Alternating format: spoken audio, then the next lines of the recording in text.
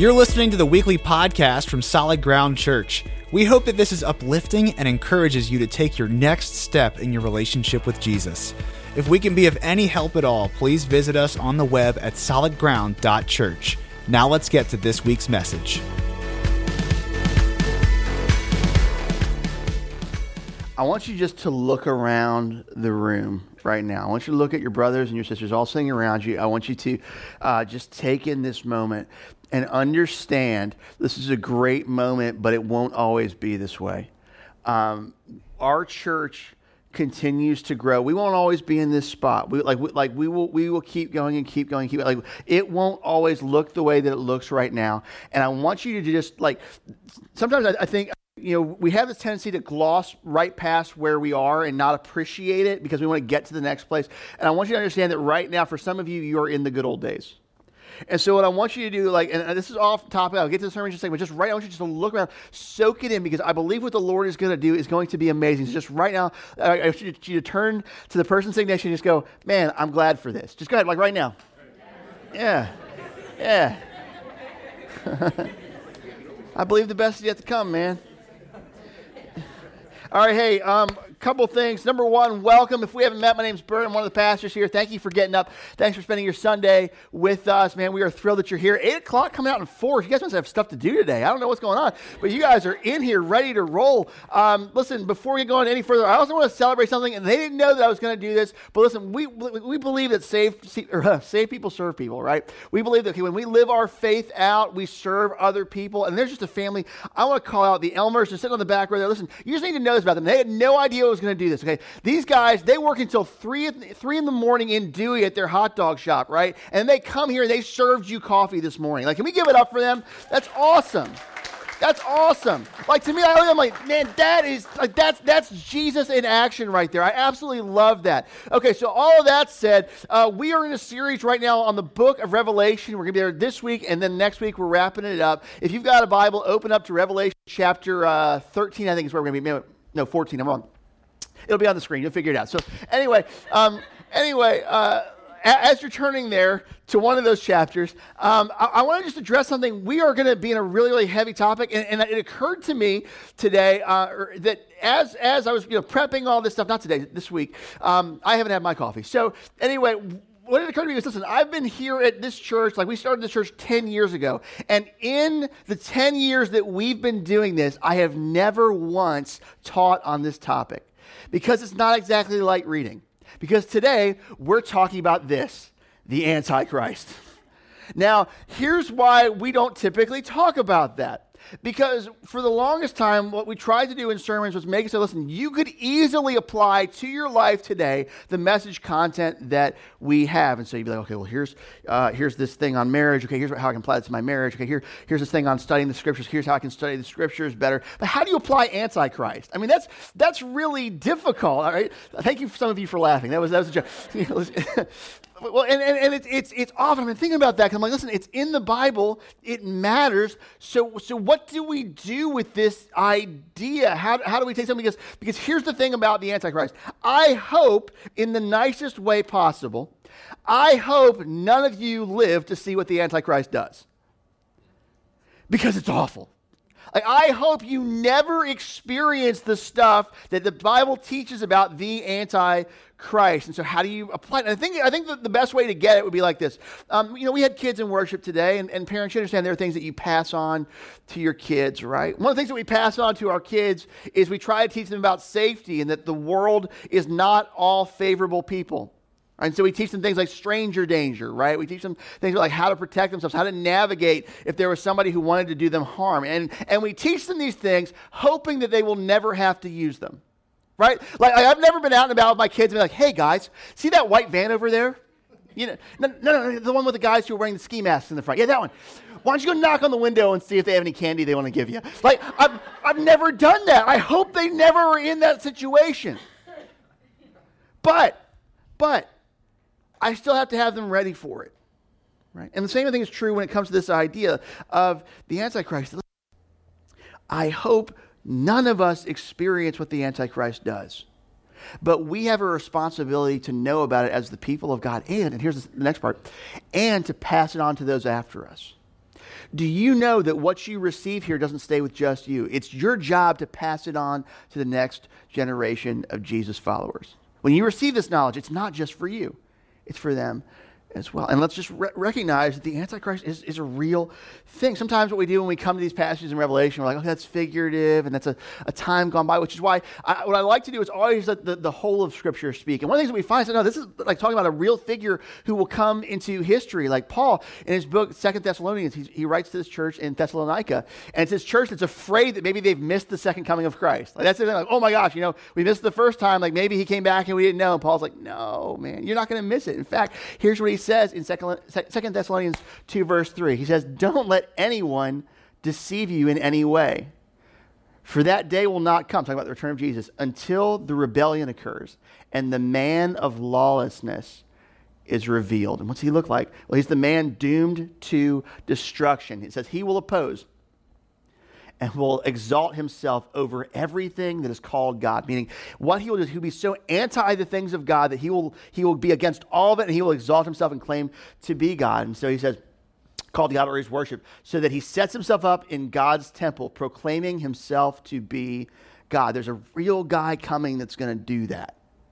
And you might go like, well, how in the world would people ever stand for something like that? I mean, like, if somebody shows up and they're like, hey, I'm God, wouldn't that be kind of like red flag, But just something that you need to understand, like, because we're Americans and we have separation of church and state and we have democracy. You just need to know that when it comes to rulers claiming to be gods, that's not a rare thing when it comes to human history and even on the planet right now. I mean, like, you could just trace it. Like, typically, I mean, it's not that far of a jump to have somebody who's like an unquestioned authority and they make the jump to claiming deity. I mean, you could go to the Old Testament and look at the pharaohs of Egypt, right? I mean, they claimed, listen, I'm Ramses, I'm the sun and the moon and the stars, like claiming to be God. The same was true in Paul's day with emperors like Nero and all the Caesars, okay, that they claimed to be Lord and King and a God walking on the earth. I mean, for goodness sakes, in our lifetime, think about North Korea and Kim Jong-un, right, or Kim Jong-il, right? Think about how, like they would claim these ridiculous things, like supernatural things, like he made the greatest golf game ever, but then he stopped because he didn't want anyone to see it. These crazy things, but it's not that far of a leap to have somebody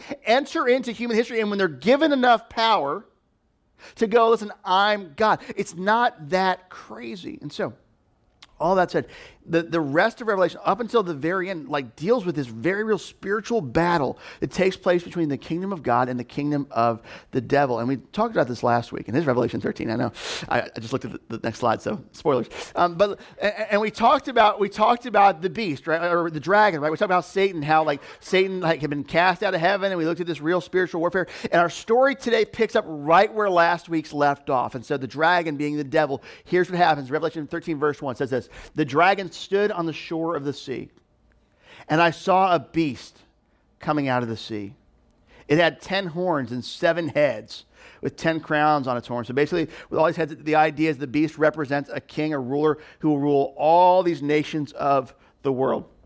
And what are his characteristics? And on each head, a blasphemous name. Jump on down to verse 5. Here's what it says. The beast was given a mouth to utter proud words and blasphemies, and to exercise its authority for 42 months. Meaning, okay, this beast is symbolic of this world leader who will basically rule over the nations of the world, and he is allowed for a time to blaspheme the Lord, to claim to be God, to claim to be this, he's a false Messiah, okay, that I'm the one to come into creation. He's allowed to lie and mislead and mislead. Look at this, verse 6. It says, it opened its mouth to blaspheme God and to slander his name and his dwelling place and those who live in heaven. I want to pause on that for a moment, okay? Because can we just own for a second that when it comes down to it, we are a people who are not always shy of accusing people of being the Antichrist. Have you noticed that? Particularly in political seasons, there's always that one person who kind of steps up and they're like, you like so-and-so? Let me tell you about so-and-so. So-and-so is actually secretly the Antichrist. Right? Am I lying? Have you not met? Maybe some of you are that person. Okay, where it's just so. I mean, it's across the board, right? So when Bush was in office, and now when Trump is okay, like Trump is secretly the Antichrist. Okay, yeah, he says he likes Christian things, but no, actually, it's a ploy. Don't fall for it. He's actually like the beast who is to come. But other people on the opposite end, they're like, listen, okay, like Obama. How many of you remember when Obama took office and they were like, okay, listen, this is the end of America.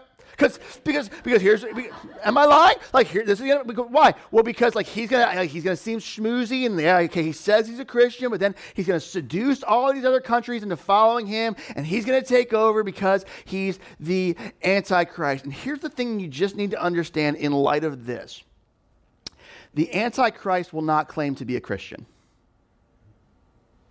You just need to know that. Like, in fact, he's overtly anti-everything Christian.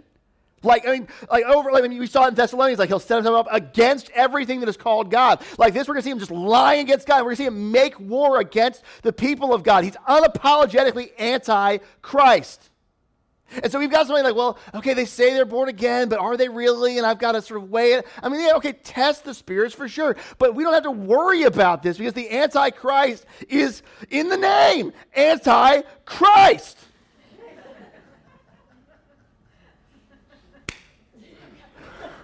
I didn't think it needed to be said, but apparently it did. Okay, so look, verse 7. Talking about the beast, symbolic of the Antichrist. It was given power to wage war against God's holy people and to conquer them. And it was given authority over every tribe, people, language, and nation. It says all the inhabitants of the earth will worship the beast, all whose names have not been written in the Lamb's book of life. And the symbolic, okay, everyone who doesn't belong to Jesus. This is basically a line in the sand. And this is what we're finding. Okay, the reason that this figure is allowed to arise is because it's one last division within humanity. Remember how the Bible began with humanity's rebellion against God? Like we looked at this in Genesis all those months ago. Okay, this is the final call. So now finally, like in this big overt way, people are allowed to turn against the Lord one last time because the Lord's coming back. And so they turn against him and it says, the Lamb who was slain from the creation of the world, talking about Jesus. And here's what John says next. I love this. He says, whoever has ears, let him hear. Whoever has ears, let them hear. And you remember how we've been saying this whole time in Revelation that the big idea of Revelation is this, that God is still in control and to hold on even when it feels like he's not. Remember that? That's going to be just reiterated right here again and again and again when it comes to the work of the Antichrist. Because listen, here's what John says in verse 10. He says, if anyone is to go into captivity he'll go. Meaning, hey, listen, like God is going to allow this figure to absolutely oppress the people of God. So you're going to go into captivity. Expect that. If anyone is to be killed with the sword, they will be killed. But understand, God is still in control. And so here's his next little bit of counsel. He says in verse 10, he says, this calls for patient endurance and the faithfulness of the part of God's people. In other words, endure. Okay? It's going to look like you shouldn't. It's going to look like, okay, that you are on the losing team because this figure is going to make it seem as though your God isn't real. And let's just think about that for a second. Okay, with all these leaders in world history who have claimed to be gods, can you imagine what would happen if they had the power to back it up? I mean, really, you've got Caesar, and he says, all right, I'm a god on the earth, okay, but he doesn't have any special powers or anything like that. But here's this world leader who basically claims to be a Messiah and says, listen, I'm God, I'm the real thing, and all the nations of the world begin to follow him. And then we're going to see in a second, the beast actually has a false prophet who's allowed to do all these signs to point people towards the beast. Don't you think that would make some people go, listen, I've been guessing, but obviously that's the real thing. And so here's John up front. He's going, listen, it's going to seem that way. Don't fall for it. Don't listen. He's going to be allowed to make war against God and the people of God for a time. But do not think that you're on the losing side. You're not. Hold on, endure. And so it continues in verse 11. John says, then I saw a second beast coming up out of the earth. And this is the false prophet. It had two horns like a lamb. And that description, by the way, okay, like why does it have two horns like a lamb? Because he seems non-threatening. Okay, so like the idea is the false prophet being kind of a likable guy. But it spoke like a dragon, meaning it speaks the words of the devil. Remember how the devil was likened to being a dragon earlier? Okay, so it's speaking the words of your enemy and mine. It continues. It exercised all the authority of the first beast on its behalf and made the earth and its inhabitants worship the first beast whose fatal wound had been healed. And Scholars differ on that, if it's talking about like a former government that's been put back together, or maybe like the beast himself suffered like an actual like assassination attempt and then he's healed or what have you. Could be. Regardless, what this false prophet does is he points people towards the Antichrist. And look at this. I mean, this is how just nefarious your enemy is. Verse 13. It performed great signs, even causing fire to come down from heaven to the earth in full view of the people. Now, that's symbolic of something, right? We talked about this earlier. Okay, like who caused fire to fall from heaven? Elijah. And so it could be that what John is saying is, listen, there's going to come a guy who's going to arise, and he's going to claim to be a Messiah. And if you're from a group of people who believe that the Messiah hasn't come yet, and you believe that Elijah is going to come first before the Messiah, well, here's this guy posing as Elijah, here's this guy posing as the Messiah, and then guess what? It's not really them. Or it could be the fact this guy just has supernatural power, and just like Elijah, how Elijah turned people back to God, what this guy is going to do is he's just going to turn people towards the Antichrist. And look at this. It continues, verse 14. It says, because of the signs it was given power to perform on behalf of the first beast, it deceived the inhabitants of the earth. How badly? Verse 14 continues. It ordered them to set up an image in honor of the beast, who was wounded by the sword and yet lived. The second beast, it says, was given power to give breath to the image of the first beast so that the image could speak. So we're talking like some really, really like demonic, heavy stuff. Okay, like it sets up this idol, but it gives the idol power to talk.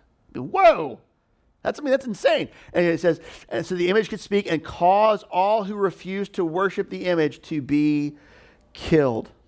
It forced, it says, all people, great and small, rich and poor, free and slave, to receive a mark on their right hands and on their foreheads. I want to pause there with that. Okay, so what we're seeing is over and over again, what this false prophet is doing is just, listen, like you need to follow the beast or you'll be killed. You need to follow the beast or you'll be killed, or the Antichrist or whatever the person's name would be. Like follow, join, or die. And it says, listen, now what it does is it says you need to put a mark on your hand or your head. And what happens if you don't? Well, look at this, verse 17. So they could not buy or sell unless they had the mark, which is the name of the beast or the number of its name. I want to pause on this, okay? There's some debate and misunderstanding about this, okay? So here's the idea. All the followers of the beast receive this mark on their hand or their head. And many of us are like, okay, like what is that? So for instance, I knew a guy years ago, and he was always sort of paranoid about technology. And so I remember him saying one time, and like all of these like crazy stories were always in places that no one could go and fact check. You ever know that guy, right? And so he's like, I was in Australia. I'm like, okay. And he goes, and I was in a 7-Eleven, which I didn't know they had in Australia. Okay, neat. All right. And I was getting a Slurpee. Good detail. And he goes, and this guy came in, and he got a Slurpee too. And when it came time for me to be checked out, he just said to the attendant, he said, get out your scanner. And he did. And he held his hand forward, and they scanned it, and his drink was paid for, and he left. Antichrist is on the earth, bro. I'm like, maybe, or none of what you just said happened. It could be one of the two. But here's the misunderstanding, okay? So this language of something beyond the head and the hand, this is actually taking back to what was called the Shema. Now, if you know the Old Testament, you know like the most important command, the prayer of loyalty among the people of God, is found in Deuteronomy 6. It's called the Shema. Hey, hear, O Israel, the Lord your God is one. Worship the Lord your God, right? Love him with all your heart, your soul, and your strength, right? It's what Jesus quotes as the most important commandment. Okay, now fun fact for you, when God gives that, what he says is, listen, teach these things to your children, bind them on your doors, and he says, and fasten them to your hands and your head. And so when you find this language of the beast going, listen, or the false prophet going, listen, put the mark on your hand, it's basically, listen, it's the anti-Shema. It's okay, listen, like it's an overt, reject the Lord, follow him. That's what the idea here is. It's not about technology. I mean, maybe technology could play a role in it, but that's not the point. The point is, and it's not like you're going to just sort of maybe accidentally stumble into this, like, oh man, I've got an Apple Watch. Is this it? Let me just, like, it's not that. It's not that. No, it's overtly anti-God. It's a rejection of the Lord. And so he continues. He says, like, they're going to receive the number. And what's that look like? He says, this calls for wisdom. Let the person who has insight calculate the number of the beast. For it is the number of a man. That number is 666. Oh, shoot. Brought out the 666. And man, people debate this till the cows come home. Best theories that I've heard on it are this. So in ancient languages, you should just know it's like Greek, Hebrew as well. They didn't have numbers. And so what they would do for numbers is they would use letters, and they would add up the letters, and if you added them up a certain way, you would have a number, okay? And when it comes down to this, if you were to add up 666 and sort of, through weird scholarly math, there are a few things that you could translate to being 666. One of them is just the phrase, the beast. Like if you were to add up the phrase of the letters like the beast, if you were to add those letters up, it would come out to 666. But there's another one as well. Emperor Nero, okay, who lived around the time of John, who was overtly anti-Christians. Like Nero was that guy that would dip Christians in tar, light them on fire to keep his gardens lit at night. Like he's responsible for the deaths of Peter and Paul. Just really, really bad dude. If you were to add up the letters of the phrase Nero Caesar, you would get 666. But it doesn't stop with Nero Caesar. And this is where I think a lot of people say, listen, he was clearly talking about Nero. It's done. It's over. But remember, we talked about this way earlier in the series, that what you find in the Bible is archetypes, that there will be a person who represents something much greater than them coming down the line. I think the same is true with Nero. Okay, this person, this Antichrist, will look like Nero. He'll be a man of immorality. He'll be a man who claims to be God. He'll be a man who sets himself up against the things of God, just like Nero did, but it doesn't stop with Nero. Nero is a foreshadowing of this guy who is to come. Same way, listen, just fun fact for you. If you add up the letters of Hitler, you get 666. Neat, right? And could you imagine being alive in Hitler's day and being like, oh, shoot, right? And you would think it, though, right? Because he's amassing all this power. He's clearly anti the people of God and the things of God. Well, listen, Hitler, foreshadowing of someone much worse. Could you imagine that? But he is. He is. And so, here's the good news. The good news is, while the enemy is allowed to just wreak havoc on the earth, he doesn't win. He doesn't. So if you jump on over to chapter 14, here's what happens. Check this out.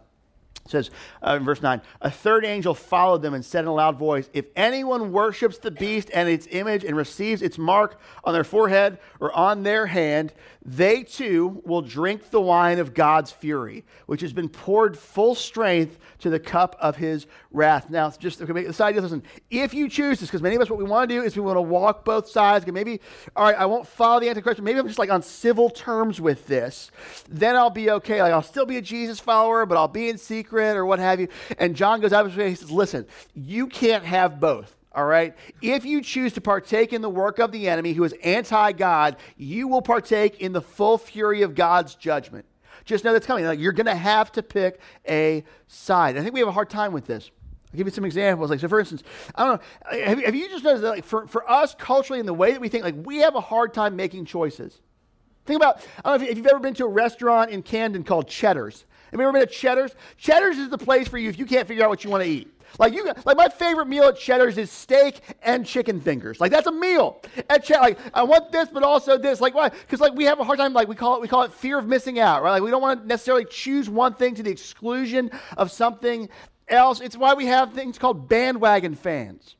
Can I go there for a second? With the NFL, right? Think about this. Everybody knows that person who always loves the popular team.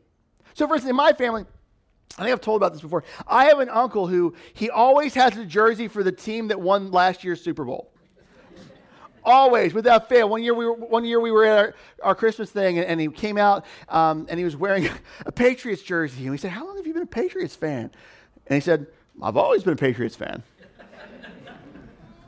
Another year he came out and he was wearing. Okay, it was when the Giants beat the Patriots, and he came out wearing an Eli Manning jersey. And we said, "How long have you been a Giants fan?" He said, "I've always been a Giants fan." Well, and he adapted himself to, okay, this is the winning team I want to be on. And listen, here's why I'm bringing this up. Because many people, when it comes to your relationship with God, you do the exact same thing. Where you go with the flow and tide of culture as long as it's popular, rather than what the Word says. And I want to just challenge you. Okay, listen, many of us, here's what we will do. We'll say, listen, I love Jesus. I will follow him to the end. I will die for my Lord. And yet you won't even live for the Lord.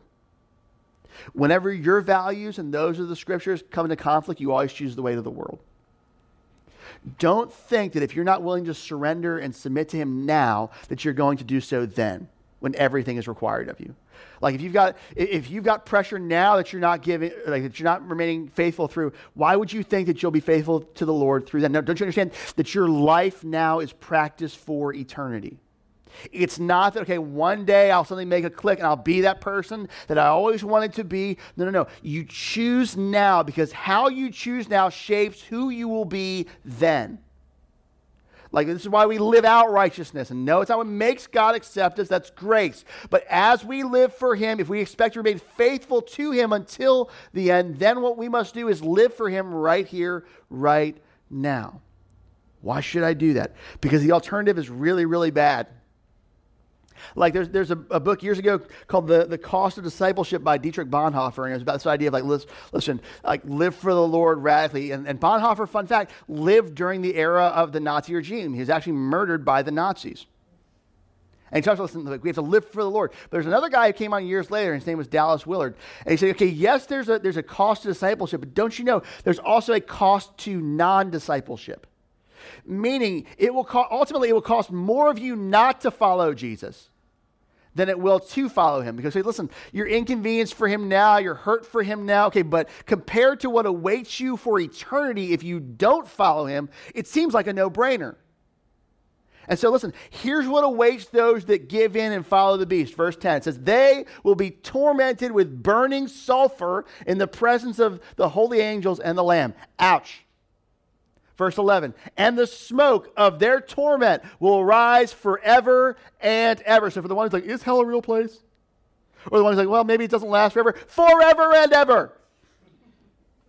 There will be no rest, day or night, for those who worship the beast and its image, or for anyone who receives the mark of its name. And so John reiterates again, listen, it might not seem like God's in control, he is, and hold on, verse 12, this calls, he says it again, for patient endurance on the part of the people of God who keep his commands and remain faithful to Jesus. Here's the reason why you want to persist in following the Lord until the end, because everything else doesn't win. Okay, listen, like if you're living for you, everything that you're living for, you will ultimately lose. If you decide to follow the enemy, if you were to decide to abandon your faith, ultimately the enemy will lose. The reason you should follow the Lord until the end is because ultimately God is the only victor when it comes to human history. That's why we follow him, because he's good, he's kind, and he's right. We follow him because everything else is death, and we don't want that. It's why, listen, when it comes to this beast who's able to exercise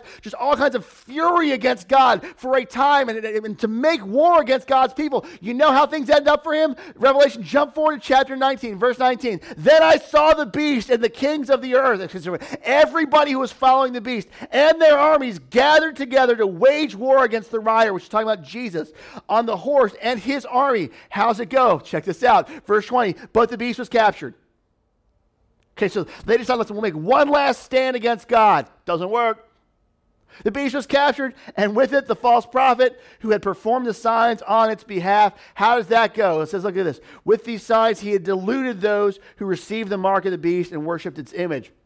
And the two of them were thrown alive into the fiery lake of burning sulfur. I mean, God literally opens up hell for them. Like it's not like, okay, like, you know, you die and you go one way or the other. Like literally he opens hell on the other. Like they're thrown alive into hell. And it doesn't stop with just them. Verse 21, the rest were killed with the sword coming out of the mouth of the rider on the horse, and all the birds gorged themselves on their flesh. So good buffet day if you're a bird, but bad for followers of the beast.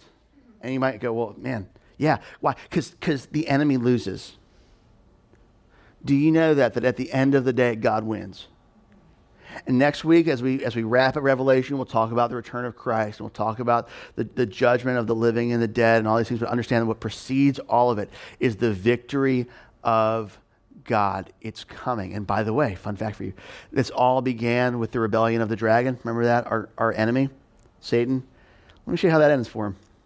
Revelation 20:10. And the devil who deceived them was thrown into the lake of burning sulfur, where the beast and the false prophet had been thrown. They will be tormented day and night forever and ever. These are the words of God. This is what is in stone. This is what will happen. No one can thwart the plans of God. This is the destination for your enemy and mine. So take peace in something. Listen to this, okay? The enemy will not win. He won't. And as we go forward in culture, and everybody wants to spin these narratives about how, listen, if you're being faithful to the Lord and faithful to the Word, they'll use phrases like, listen, you're on the wrong side of history. No, actually, I'm on the perfect side of history, because I know where this is going. The enemy will not win. In fact, let me take it a step further. Jesus will conquer evil. He will. What's going to happen? What's going to happen is that our God wins. He does. He does. But here's the last part. Here's the thing that's the calling on you and me, because we don't defeat the enemy, and we're not Jesus. He's the one who conquers. But here's what's required of us that we've seen again and again as we've read Revelation today. But you must endure. You must endure. You must stick with this. You must remain faithful to the Lord until the end. And here's the thing. John lived this out. He did. When we began all of this, we found him suffering for the Lord. He was in exile on Patmos. And here's the crazy thing. He modeled this to the next generation that came after him. John, I mean, do you know that one of the reasons you want to remain faithful to the Lord until the end is because other people are watching you? We have a guy in our community group right now, and he just came to the Lord this year. And we were talking about this. He said, man, you know, one of the biggest things that influenced me, it's like handing my life over to Jesus, is I saw how Christians around me lived. Like, are you aware of that other people are watching you, that this isn't just about what you want to do or don't do. This is about like the next generation. It's so much bigger than you and me. John was an example of this. In fact, John, he had a disciple, a guy who watched him go through all of this. The guy's name was Polycarp. Polycarp, if you don't know his story, Polycarp was a bishop in the first century in the church of Smyrna. He was born a few years actually after Peter and Paul died. And at some point he came to faith, and John actually took him under his wing and began to pour into his life and tell him about like what it meant to follow the Lord. And John had lived all this through. He had lived following the Lord through Nero. He had lived following the Lord through persecution and suffering. And he remained faithful. And Polycarp saw that. And there came a day where what was demanded of Polycarp was exactly what had been demanded of John again and again, where they brought him into an arena and they said, listen, we're going to kill you if you don't renounce Jesus. Now, they called Christians atheists back then. They called them that because basically the idea was, listen, you don't worship all our gods, you're an atheist. And they said, listen, stop being an atheist. And he said, I can't. And said, then what we'll do is we'll light you on fire. And he went, bring on the flames. And so, okay, well, that doesn't scare you, and then we'll stab you. And he goes, bring on the sword. Okay, then what we'll do, and I'm paraphrasing here, so what we'll do is we'll bring out the wild beasts, the lions, and we'll let them tear you to shreds. And he goes, okay. He says, and they said, okay, well then, all right, back to plan A, fire then, because apparently that's not working. And so they said, all right, listen, Polycarp, last chance, renounce your faith, or we will burn you alive. And Polycarp, he said this, he said, listen, you guys don't understand. He said, for 86 years have I served him, talking about the Lord. And imagine him saying this. He's in an arena with all these eyes on him, and his life is on trial. He said, for 86 years have I served him, and he has never done me wrong. Well, but Polycarp, like, there are people who want to kill you. I would think that God is, no, I know something you don't know. I'm right in his hand right now. For 86 years have I served him, and he has never done me wrong. He said, so how then can I now blaspheme my God and Savior? Like, how can I do that? And so he said, this is amazing. He said, you threaten me with flames that burn for an hour and then are extinguished, but you know nothing of the eternal fire that is to come. Bring on your flames. And they did. They burned him alive. They murdered him. But he understood something. He understood that if he was to escape something much worse, he would endure following the Lord until the end. And listen, I hope when it comes to you, I hope we are never put in a situation like that. I hope none of us ever have to choose between saying, I will remain faithful to the Lord or breathing my last breath on this planet. I hope it never happens. But you need to know, and I need to know, listen, at the end of the day, it's not the one who made a decision for Jesus at summer camp that escapes hell. It's the one who endures until the end. It's awesome if you have good feelings about Jesus. You've got to be faithful to him. And I want to recognize right now that maybe like as we're sitting here, some of you you're like, okay, gosh, I'm not walking where I should be and I need to just come back. I want to give you an opportunity to do that. So every head bowed, every eye closed. If you would say, okay, I'm not walking with the Lord, but I want to. Okay, God, I'm sorry for my sin. I want to come back. I want you to pray with me right now. Here's what we're going to pray. Heavenly Father, we acknowledge our guilt to you. We acknowledge our flesh. We acknowledge where we have not been faithful. We acknowledge where we've been tempted to run and live for ourselves. And God, in this moment, we recognize that following you is greater. Following you is better. And so, Lord, we choose as a people to follow you. We choose as a people to endure until the end. And Lord, we ask you, would you give us a measure of your Spirit that will allow us to do that, God? We know that we cannot remain faithful without you being with us. And so we ask you, please fill us with your Spirit so that we can remain faithful to you, so that we can be a witness for you to those around us, so that we can faithfully pass on to the next generation everything that you have entrusted to us, because we know that at the end of the day, only you win. No power of hell, no scheme of man can ever take us from your hand. And so, Lord, we ask you, may we hold on to you until our last breath. It's in Jesus' name that we pray. Amen.